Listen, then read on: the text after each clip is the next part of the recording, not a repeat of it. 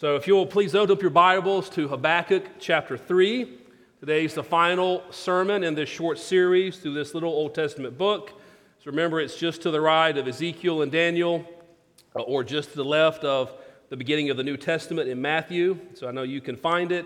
And if you've been with us as we've gone through Habakkuk, then perhaps you can understand why many scholars and commentators refer to the little book of Habakkuk as sort of a mini book of Job, because it raises some of the same questions, complicated questions about God's sovereignty, about the problem of evil, about the responsibility that we bear in the midst of our sin, both individually and corporately. And so we've learned a lot about these themes in the past few weeks. Also, a number of people, even today, even before someone who's in this service but wasn't in the early service, in between the services, said to me something that I've heard multiple times over the past month: Richard, the book of Habakkuk, it feels so fitting to what we're going through today. I've gotten emails from you about that. You've said that to me. And guess what? As I've been reading various commentaries and old sermon manuscripts and listening to sermons that range from a couple of years ago all the way back to the 1950s, guess what? Every pastor, every scholar, every commentator, every one of these sermons all say the book of Habakkuk is so fitting for us today in their time period, so relevant for them in whatever they're going through. And so it is relevant and fitting today, but I think something that I want us to not miss is that the more the world changes, in many ways, the more the world stays the same. God's word is always fitting. It is always relevant. Now, a quick reminder about the context. Remember, this letter is written by the prophet Habakkuk just before the Babylonians invade and conquer and carry off God's people into exile. We know this because Habakkuk 1 begins with the prophet looking around at the evil that's around him there in Judah, the evil that's being committed and perpetrated by God's own people, the way they've ignored and disregarded God's law. And the prophet cries out, God, how long will this continue? God, why are you letting this happen?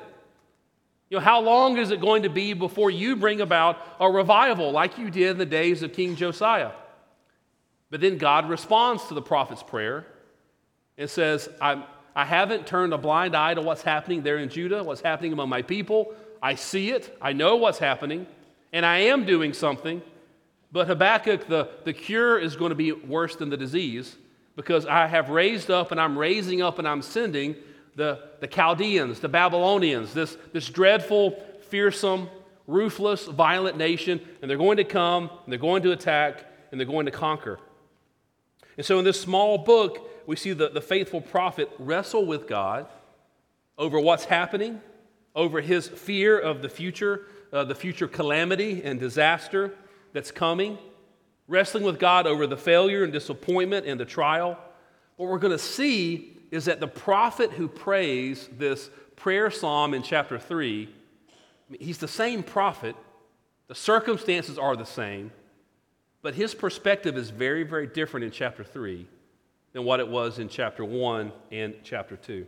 We're going to see today that he's learned to trust God and God's grace in the midst of these impossible trials.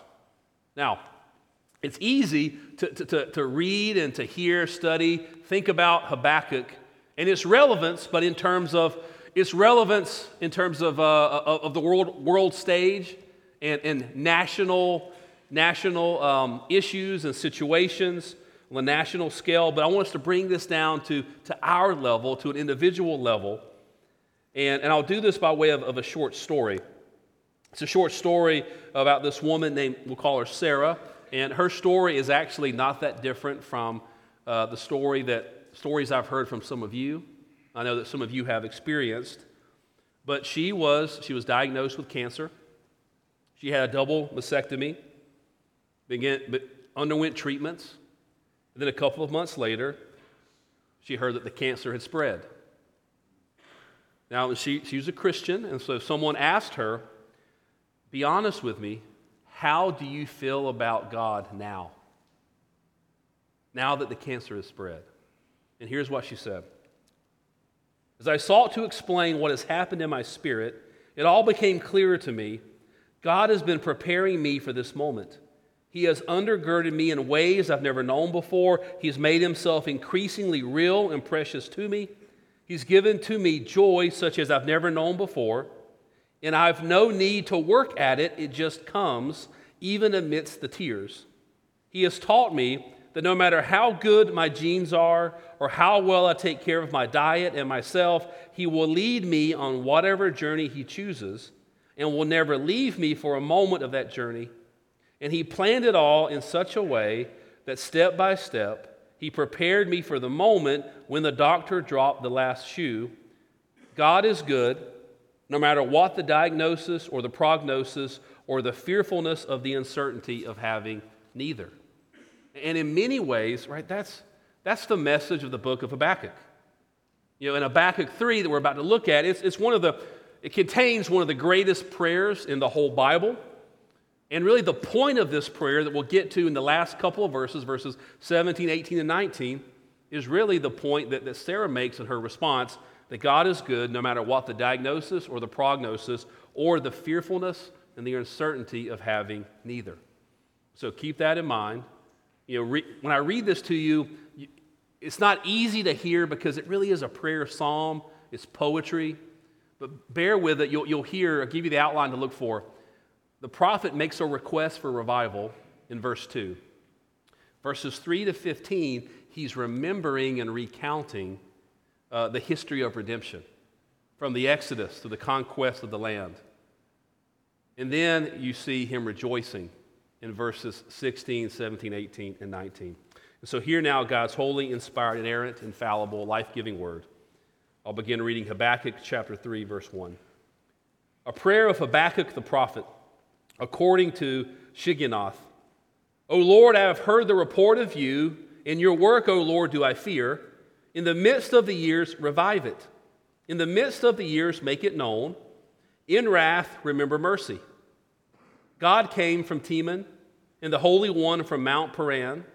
His splendor covered the heavens, and the earth was full of his praise.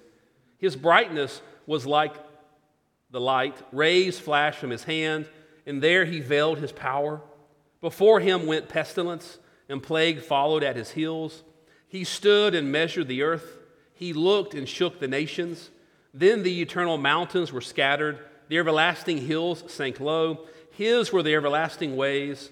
I saw the tents of Cushan in affliction. The curtains of the land of Midian did tremble. Was your wrath against the rivers, O Lord? Was your anger against the rivers, or your indignation against the sea, when you rode on your horses, on your chariot of salvation? You stripped the sheath from your bow, calling for many arrows. You split the earth with rivers. The mountains saw you and writhed. The raging waters swept on. The deep gave forth its voice. It lifted its hands on high. The sun and moon stood still in their place at the light of your arrows as they sped, at the flash of your glittering spear. You marched through the earth in fury. You threshed the nations in anger. You went out for the salvation of your people, for the salvation of your anointed. You crushed the head of the house of the wicked, laying him bare from thigh to neck. You pierced with his own arrows the heads of his warriors, who came like a whirlwind to scatter me, rejoicing as if to devour the poor in secret. You trampled the sea with your horses, the surging of mighty waters. I hear and my body trembles. My lips quiver at the sound. Rottenness enters into my bones. My legs tremble beneath me. Yet I will quietly wait for the day of trouble to come upon people who invade us. Though the fig tree should not blossom, nor fruit be on the vines, the produce of the olive fail, and the fields yield no food. The flock be cut off from the fold, and there be no herd in the stalls. Yet I will rejoice in the Lord. I will take joy in the God of my salvation. God, the Lord, is my strength. He makes my feet like the deer's. He makes me tread on my high places. To the choir master with string instruments. This is the word of the Lord. And it's absolutely true. It's given to us in love and for our good. And so I've already given you the outline. We'll look at the request, we'll look at the remembering, and we'll look at the rejoicing. So the request, the remembering, and the rejoicing. So first, the request, and we see in verse 1, a prayer of Habakkuk the prophet according to Shigionoth. And so it's very clear that chapter 3, it's a prayer. But it's not like any ordinary prayer. It's not a private prayer. It's actually a prayer that resembles a psalm. And so it's intended for corporate worship. You have that word Shigionoth. Do any of you know what it means? Let me tell you what it means. I have no idea what it means, okay? Neither does anyone else. So it seems to be a technical term for some type of musical arrangement or some kind of instrument. And then we see the word Selah at the end of verse 3, verse 9, and verse 13. And you may recognize that Selah is we find it often throughout the Psalms, seems to indicate a pause, seems to indicate the end of one stanza and the beginning of another, perhaps referencing a time for musical accompaniment or an interlude. And then you see in verse 19, to the choir master with string instruments. So it's very clear. Habakkuk 3 is a prayer psalm that's intended for corporate worship. The God's people are meant to sing it together. They're meant to pray it together. So in verse 2, we get to Habakkuk's request. O Lord, I have heard the report of you, and your work, O Lord, do I fear. In the midst of the years, revive it. In the midst of the years, make it known. In wrath, remember mercy. So a couple of things to note here. First, the first word in Habakkuk 2, chapter 3, verse 2, and the last word in Habakkuk 3 is the same word in Hebrew, in the Hebrew text. You can't really see it in the English text. In the Hebrew text, that word that begins and ends this prayer psalm is the word Yahweh, the covenant name of God. And so this prayer psalm is ultimately, it's all about God, about who God is, about what He has done throughout the history of redemption, about what He is doing, what He promises to do, and about what He will do in the future. And so if you look at verse 2, notice that the circumstances haven't changed. You know, the Babylonians, they're still coming. But something has changed. And what's changed is the prophet's perspective. See, in verse 2, his request is something like this. Lord, I've heard from you. I know what you're doing. You've told me. I've heard what you're going to do. And so here's my prayer request. In the midst of the years, right? In the midst of the years of the judgment that's coming, in the midst of the years of the exile, before you bring us back to the land, please bring revival. Make us holy. Grow our love for you. You know, use this impending judgment and chastisement and trial to bring about revival in us, in me. Now, so I want to ask you, think about this. How often in your times of private prayer do you pray for revival? I know that some people do, but I think perhaps most often the prayer for revival is revival throughout the world, revival in our nation, perhaps revival in our city, sometimes maybe even revival in our church. But how often do you pray for revival in your own heart, in your own life?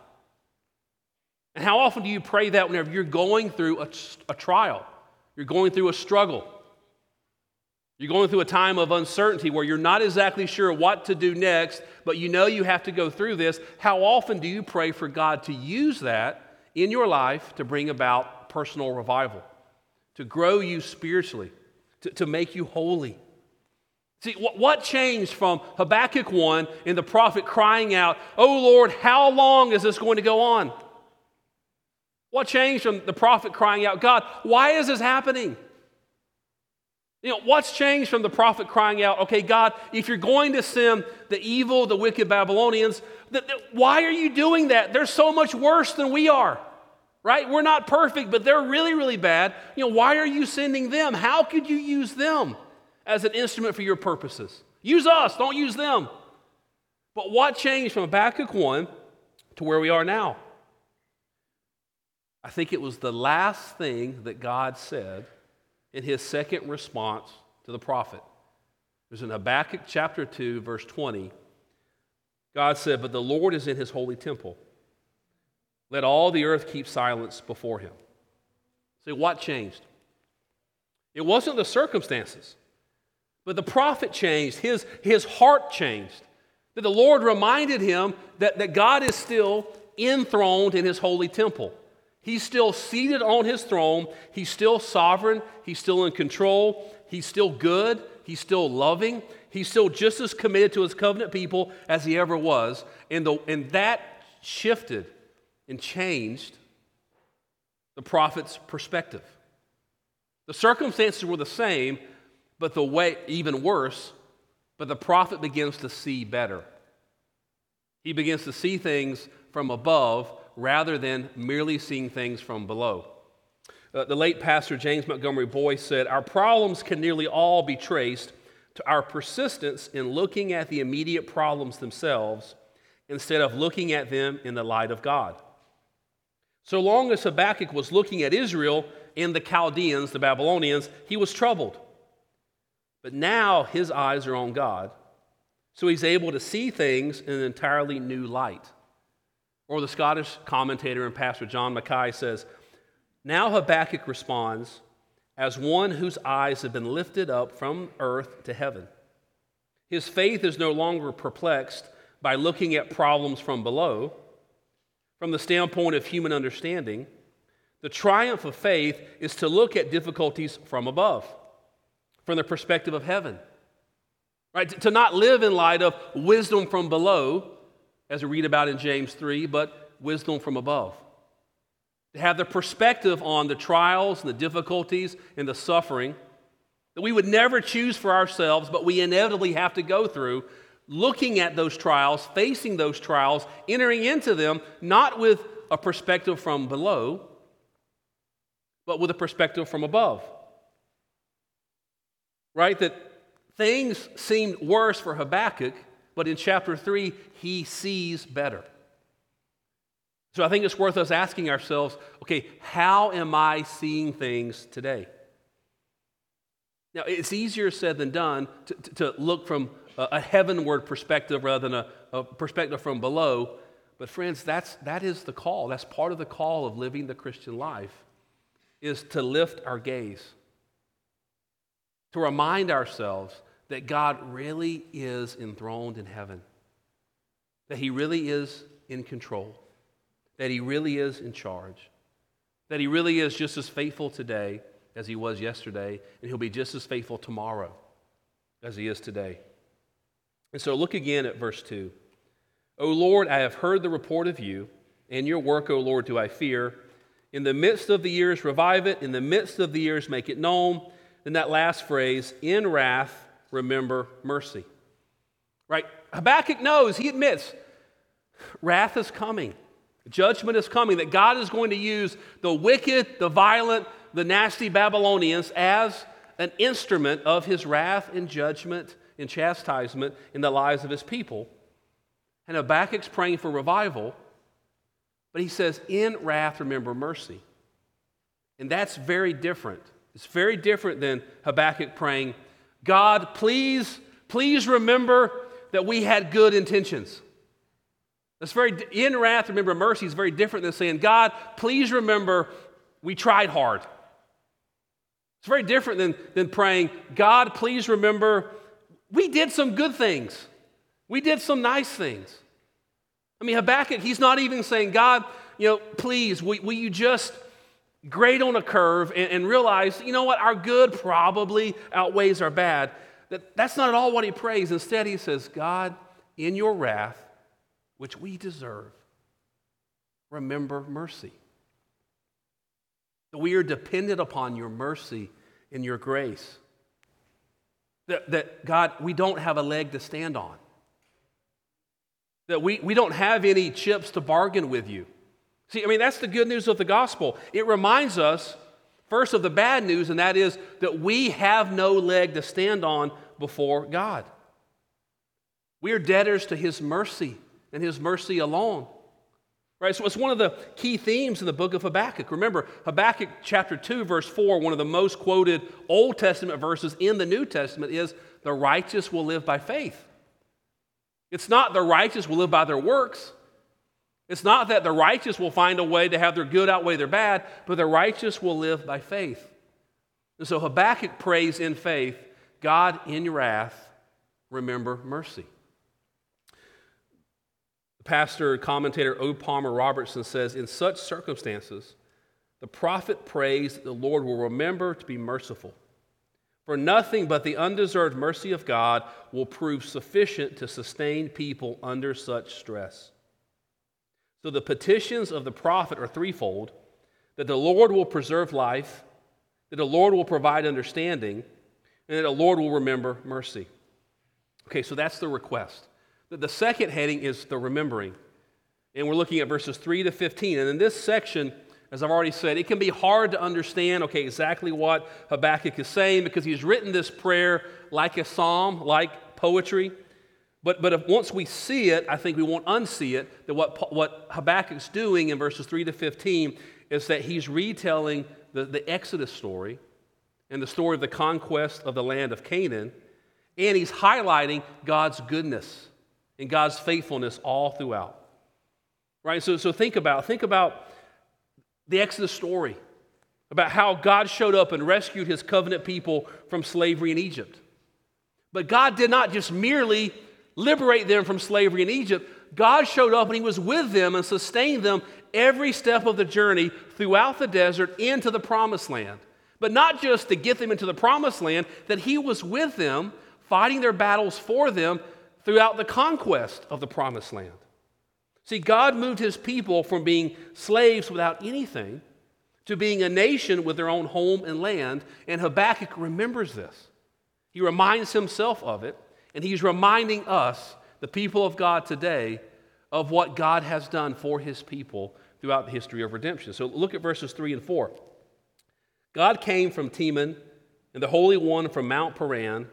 His splendor covered the heavens, and the earth was full of his praise. His brightness was like the light.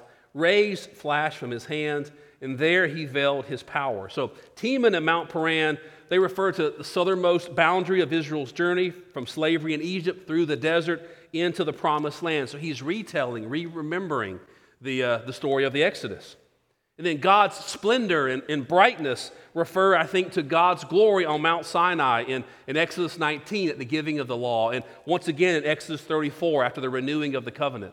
Remember that in Exodus 34, Moses' face shone with the Shekinah glory as he came down from the mountain. Then we have verse 5. Before him went pestilence, and plague followed at his heels. So again, referring to the story of the Exodus, that God sent 10 plagues on Pharaoh and the Egyptians before the Israelites were set free. Then we have verse 6. He stood and measured the earth. He looked and shook the nations. Then the eternal mountains were scattered. The everlasting hills sank low. His were the everlasting ways. And we've already learned in Habakkuk that the Babylonians, they were terrifying. I mean, the nations were terrified by them, and they should have been, because this is a violent, ruthless, fearsome people. But notice what Habakkuk says about his God. That with only a look, with only a glance, with only a look, God shakes the nations. With only a look, he scatters the mountains. He brings low the hills. See, redemptive history reminds Habakkuk, and he's to remind us that ultimately the Babylonians and any other enemy we face is no match for God. As Paul will put it in Romans 8, if God is for us, who can be against us? It's important that we know that we remember that. Verse 7, I saw the tents of Cushan in affliction, the curtains of the land of Midian did tremble. So the people of Cushan and Midian, they were some of the first enemies that God's people met when they began when they entered the promised land, and yet God fought their battles for them and gave them victories over these enemies in the book of Judges. Judges 3, Judges 7. Verse 8, was your wrath against the rivers, O Lord? Was your anger against the rivers, or your indignation against the sea, when you rode on your horses on your chariot of salvation? Again, God parted the Red Sea in Exodus chapter 14. The people walked across on dry land, and then God used the waters of the Red Sea to crash down on Pharaoh's army and to defeat them. Then we see in verses 9 and 10, you stripped the sheath from your bow, calling for many arrows. You split the earth with rivers. The mountains saw you and writhed. The raging waters swept on. The deep gave forth its voice, it lifted its hands on high. And so in these two verses, we see God as the divine warrior who fights on behalf of his covenant people. And he even uses the raging waters of the rivers to deliver his people and to defeat his armies, like with the Egyptians in the Red Sea. Then we see in verse 11, the sun and moon stood still in their place at the light of your arrows as they sped, at the flash of your glittering spear. Now, I don't know if you're familiar with that scene in the book of Joshua, but in Joshua 10, God makes the sun stand still. So we read in Joshua 10, verses 12 to 14, at that time Joshua spoke to the Lord in the day when the Lord gave the Amorites over to the sons of Israel, and he said in the sight of Israel, sun, stand still at Gibeon, and moon in the valley of Ajalon. And the sun stood still, and the moon stopped, until the nation took vengeance on their enemies. Is this not written in the book of Jashar? The sun stopped in the midst of heaven and did not hurry to set for about a whole day. There has been no day like it before or since, when the Lord heeded the voice of a man, for the Lord fought for Israel. So this scene in Joshua 10 is one of the last decisive battles before Israel takes possession of the promised land, during which God gave his people a miraculous victory.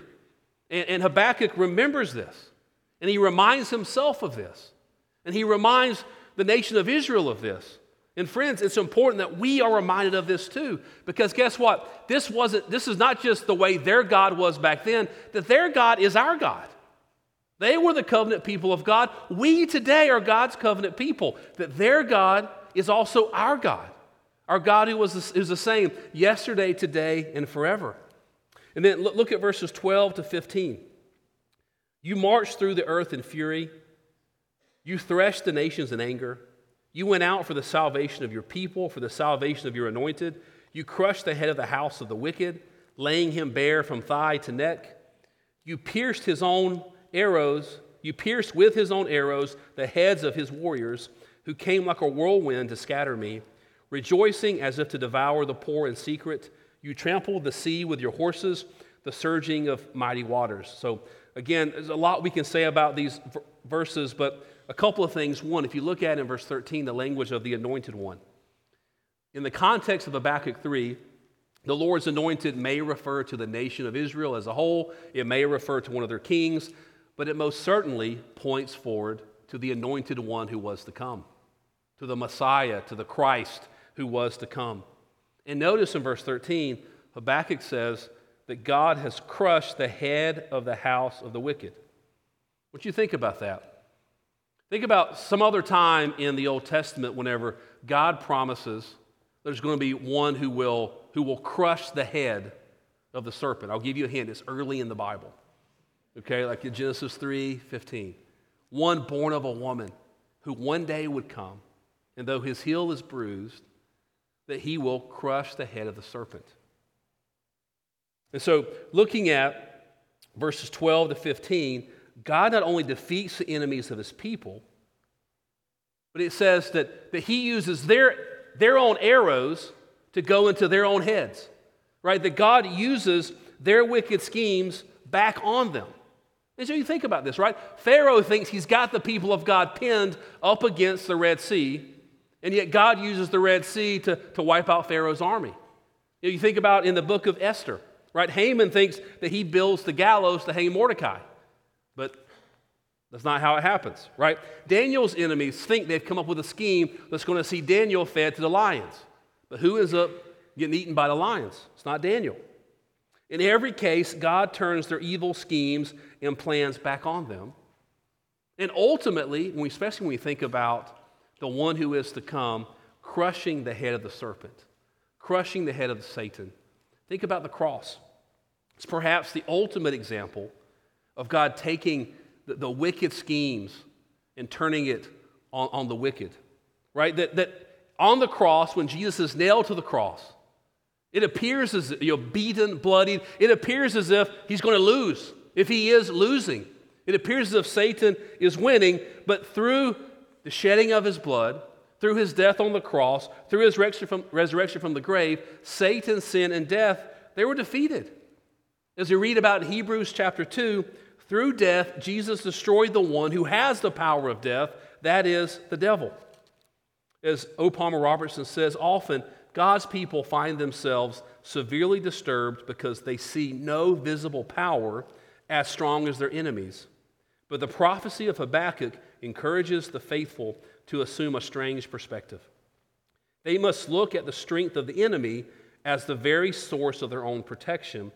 For as God sovereignly raises up powers and brings them down again, he turns the strength of the enemy against itself. We saw this last week looking at the 5 woes in Habakkuk 2, that so often one's sin has a way of boomeranging back on oneself. So why is all this important? This is Habakkuk's God. This is your God. This is who he is. It's talking about it's reminding you of his character, of the promises that he's made, of the way he is faithful to his covenant promises made to his people. That you really have this same God today. And so Habakkuk draws perspective and strength and faith from reflecting on God's deeds in history. And this works because God's deeds they're based on facts. All of these things, all of these events actually happened in history. That God showed up in very real ways and accomplished these very real things for his very real people. And God's deeds throughout redemptive history make declarations about who God is, about his character, about his commitment and his faithfulness and his love for his people. So Habakkuk has a request, bring about revival, in wrath, remember mercy. And then he has a remembering and a reminding of all that God has done, all that God promises to do. But now we see rejoicing. So look at verse 16. I hear and my body trembles. My lips quiver at the sound. Rottenness enters into my bones. My legs tremble beneath me. And you may think, Richard, that doesn't sound like rejoicing, okay? And granted, but there's going to be rejoicing that comes. Yet I will quietly wait for the day of trouble to come upon people who invade us. So in the first part of verse 16, Habakkuk's body trembles. Some translations say that his heart pounds. Why? Because he knows the Babylonians really are coming. And there's no escape. There's no way out. There's nothing he can do. They're coming. The text says that rottenness enters into his bones and his legs tremble, meaning that he feels like he's about to collapse. He's about to faint. He's weak. He's worn out. He's powerless to do anything about his circumstances. And then we come to that word yet. And this is the first of 2 occurrences of the word yet in these last few verses, and they're both huge yets. Okay? The Babylonians really are coming, yet I will quietly wait for the day of trouble to come upon people who invade us. That phrase, I will quietly wait. It's a phrase that we see in other Psalms, and it refers to feeling a sense of internal safety and security and even contentment and comfort, even when, and especially when, the world around you is swirling. And it feels like everything's crumbling around you, and yet you still believe that God is good, that you can trust him, he's going to be faithful to his promises, and that he will get you through this. So do you see the change in the prophet's heart and his perspective, the way he sees things from chapter 1 to now? And again, it's easier said than done, quietly waiting on the Lord whenever we're not sure how long we have to wait, when we're not certain that we will ever see God deliver on all the promises that he's made. See, one commentator said this, waiting on the Lord is often not easy for us because only the Lord knows exactly how long he will take to fulfill his promise. It can be challenging for us to wait, not knowing how long. And this is where our faith in God is tested the most. Do we trust God no matter how long it takes? Are we willing to persevere in faith to the end? Do we still trust God even if the fulfillment of his promise doesn't happen in our lifetime? Habakkuk has resolved in his heart that he will trust the Lord whatever happens. Now, these last 3 verses in Habakkuk 3 are well known. They're much loved. I mean, when many people say, oh, I love Habakkuk, they're really referring to just these few verses. Okay, and Habakkuk is great, but they're talking about these verses. And here's where we see the rejoicing. Look at verse 17. Though the fig tree should not blossom, nor fruit be on the vines, the produce of the olive fail, and the fields yield no food. The flock be cut off from the fold, and there be no herd in the stalls. So I don't know if you understand. You may think, well, I can live without figs and olives, and, I don't have any. Who cares if there's cattle in the stalls? Habakkuk cared. And every one of his neighbors, every one of his countrymen cared. And if you'd been living, 2,000, 3,000 years ago, you would have cared too. Because what he's describing is total economic ruin, utter poverty, a starving nation, a broken economy, an utterly barren landscape that's been laid waste to by the Babylonians. He's describing the darkest and most difficult of circumstances. But then what we see at the beginning of verse 18 is that second yet. I said there's two big yets. This is the second one. Habakkuk 3:18, yet I will rejoice in the Lord. I will take joy in the God of my salvation. Not because circumstances have changed, because they haven't changed. Things are going to get really, really bad for a very, very long time, and yet I will rejoice in the Lord. So this yet I is, it's an important phrase to realize. It describes what our response, what the people of God's response ought to be to the truth about who God is and what God has done. You see, this yet I in Habakkuk 3, in some ways, it's different from, but it's similar to what Paul writes in Ephesians 2. Right, in Ephesians 2, he says that we were dead in our trespasses and sins, that we were objects of God's wrath, that we were slaves to sin. Then he says, but God made us alive together with Christ. In many ways, what Habakkuk has been describing in verses 3 to verse 15 is, but God.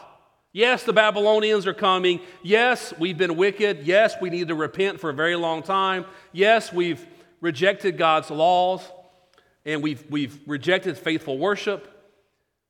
But God has made us promises. But God has acted in history. God has been faithful to his people. And the response to Habakkuk, remembering but God, who God is, what God has done, what God promises to do, is yet I will rejoice in the Lord, because of who God is, because of his promises, because of all he has done, is doing, and will do. Yet I will rejoice in the Lord, despite the fact the Babylonians are coming. Charles Spurgeon, the great preacher, he described the Christian's joy this way. He says, my joy has been put out of reach of my enemies. That my joy has been put out of reach of my enemies. That regardless of what the outward circumstances are, it is possible for me to say, yet I rejoice in the Lord. And that's easier said than done. But friends, that's part of the call of the Christian life, is to keep fighting to lift our gaze, to remember that God really is enthroned in his holy temple, that he really is in control, that he really does love us and is committed to us. Okay, now look at verse 19, the last verse. God the Lord is my strength. He makes my feet like the deer's. Let me stop there. He makes my feet like the deer's. Now, I'm a deer hunter. My son loves to deer hunt. Even my oldest two daughters have killed deer, although I think just each one of them killing one is probably enough that they don't want to do it again. My son, I'm not sure he can ever get enough of it. But deer hunting in Texas is very, very different than what my dad would refer to as a purer form of deer hunting, which happens in South Georgia. Now, deer hunting in South Georgia is very unique. And you may not even believe I'm telling you the truth, but I am. In South Georgia, you don't primarily deer hunt sitting in deer stands where the deer don't know you're there and you have a rifle and you sniper them. In Georgia, you hunt with hound dogs. So you put a pack of dogs on the deer's track and it trails the deer, chases it through the woods. The deer is running as fast as it can, dodging trees, dodging rednecks with shotguns. I mean, it's a whole crazy experience. But when you look at this, he makes my feet like the deer's. Okay, with the rarest exceptions, guess what? deer don't misstep. No matter how hard they're running, no matter how they're weaving in and out of trees, jumping over bushes, jumping over briars and thorns and vines and jumping over rivers and fallen trees, they don't misstep. They don't stumble. They don't trip. So I think what the prophet is saying is, I know that God the Lord, He will be my strength through all that's coming. That He's going to be with me. He's going to sustain me, even carry me as I need it every step of the way. And then you see the last part. He makes me tread on my high places. What he's saying is that I know that ultimately, though the Babylonians are coming, and this is going to be impossibly hard for an impossibly long time, that ultimately God will give me the victory. Pastor Walter Chantry said, "To tread upon high places is the privilege of victors. Warriors would run along the highest ridges overlooking the valleys in which their battles had been won. Later, they would ride chariots along the heights. It was very similar to the victory lap in an Olympic race." So Habakkuk, he moves from chapter 1 to chapter 3, from fear to faith, when he reminds himself that even when the Babylonians show up, God is still enthroned in heaven. He's still in control. He's still faithful. God is still everlasting. That His ultimate victory is certain. And his soul is anchored to these truths. And this made all the difference in Habakkuk's perspective. And it can and it must make a difference in our perspective today. And you see, if you're a follower of Christ, and realize, yes, God showed up in the Exodus. God showed up in the conquest of the land of Canaan. Yes, God showed up to sustain His people during the exile, and He brought them back to the land. But guess what? God didn't stop then. God also showed up in sending His Son to take on human flesh, to be born as a baby, and to live the life that we've all failed to live, a life of perfect righteousness, and to die a death on the cross to pay for our sin in full. So that we trust in Christ, our sins are wiped away, they're washed away, they are fully forgiven. And even better than that, we are credited with Christ's righteous life. That His righteous record becomes our righteous record. The Apostle Paul wrote in 2 Corinthians 5:21, God made Him, that Him is Jesus, who had no sin, to be sin for us, so that in Him, in Christ, we might become the righteousness of God. Right? The reason why Habakkuk refers to the Exodus story is because it's the paradigmatic salvation story in the Old Testament. But guess what? We have a better Exodus story today. Right? Moses led the people out of physical slavery. Well, Christ leads us out of spiritual slavery to our own sin. Right? I mean, through the leadership of Moses and Joshua, God gave the Israelites the inheritance of the promised land. Well, for us who trust in Christ, we have an even better inheritance, an eternal inheritance, which is kept in heaven for us. We've been adopted into God's family as His daughters and His sons. And eternal life for us begins now, with the Holy Spirit indwelling us, empowering us, transforming us from the inside out. And so how do we trust God in the midst of impossible circumstances? Friends, we do what Habakkuk did. We remind ourselves of who God is. We look at God's deeds on our behalf and the promises that He's made to us, and we remind ourselves of these things over and over and over again, that God really, really, really is good, that He really is in control, that He could not possibly be more committed to you than He is right now, even in the midst of the difficulties and the trials and the suffering and the uncertainty that you're facing. So let me close with William Cooper's hymn that's based on Habakkuk 3. Though vine nor fig tree neither their wonted fruit shall bear, though all the field should wither, nor flocks nor herds be there, yet God the same abiding, His praise shall tune my voice, for while in Him confiding, I cannot but rejoice. Or I cannot but say what that woman said earlier in the sermon. God is good, no matter what the diagnosis or the prognosis or the fearfulness of the uncertainty of having neither. Amen. Amen. Let's pray. Father, we thank You that You are our sovereign Lord. You are enthroned. in your holy temple. That you are our strength. We need you to be our strength. We praise you that you make our feet like the feet of a deer, that you hold us, you guide us, you carry us, you sustain us. You do not let us trip and fall. And that you do and you will enable us to go on to the heights, on the high places. Father, please, write these truths upon our hearts. Help us to live and to walk with wisdom from above, with a perspective from above as our gazes are lifted, and that we are reminded that you are our God, and if you are our God, then who can really be against us? Lord, we ask all of this in Jesus' name. Amen.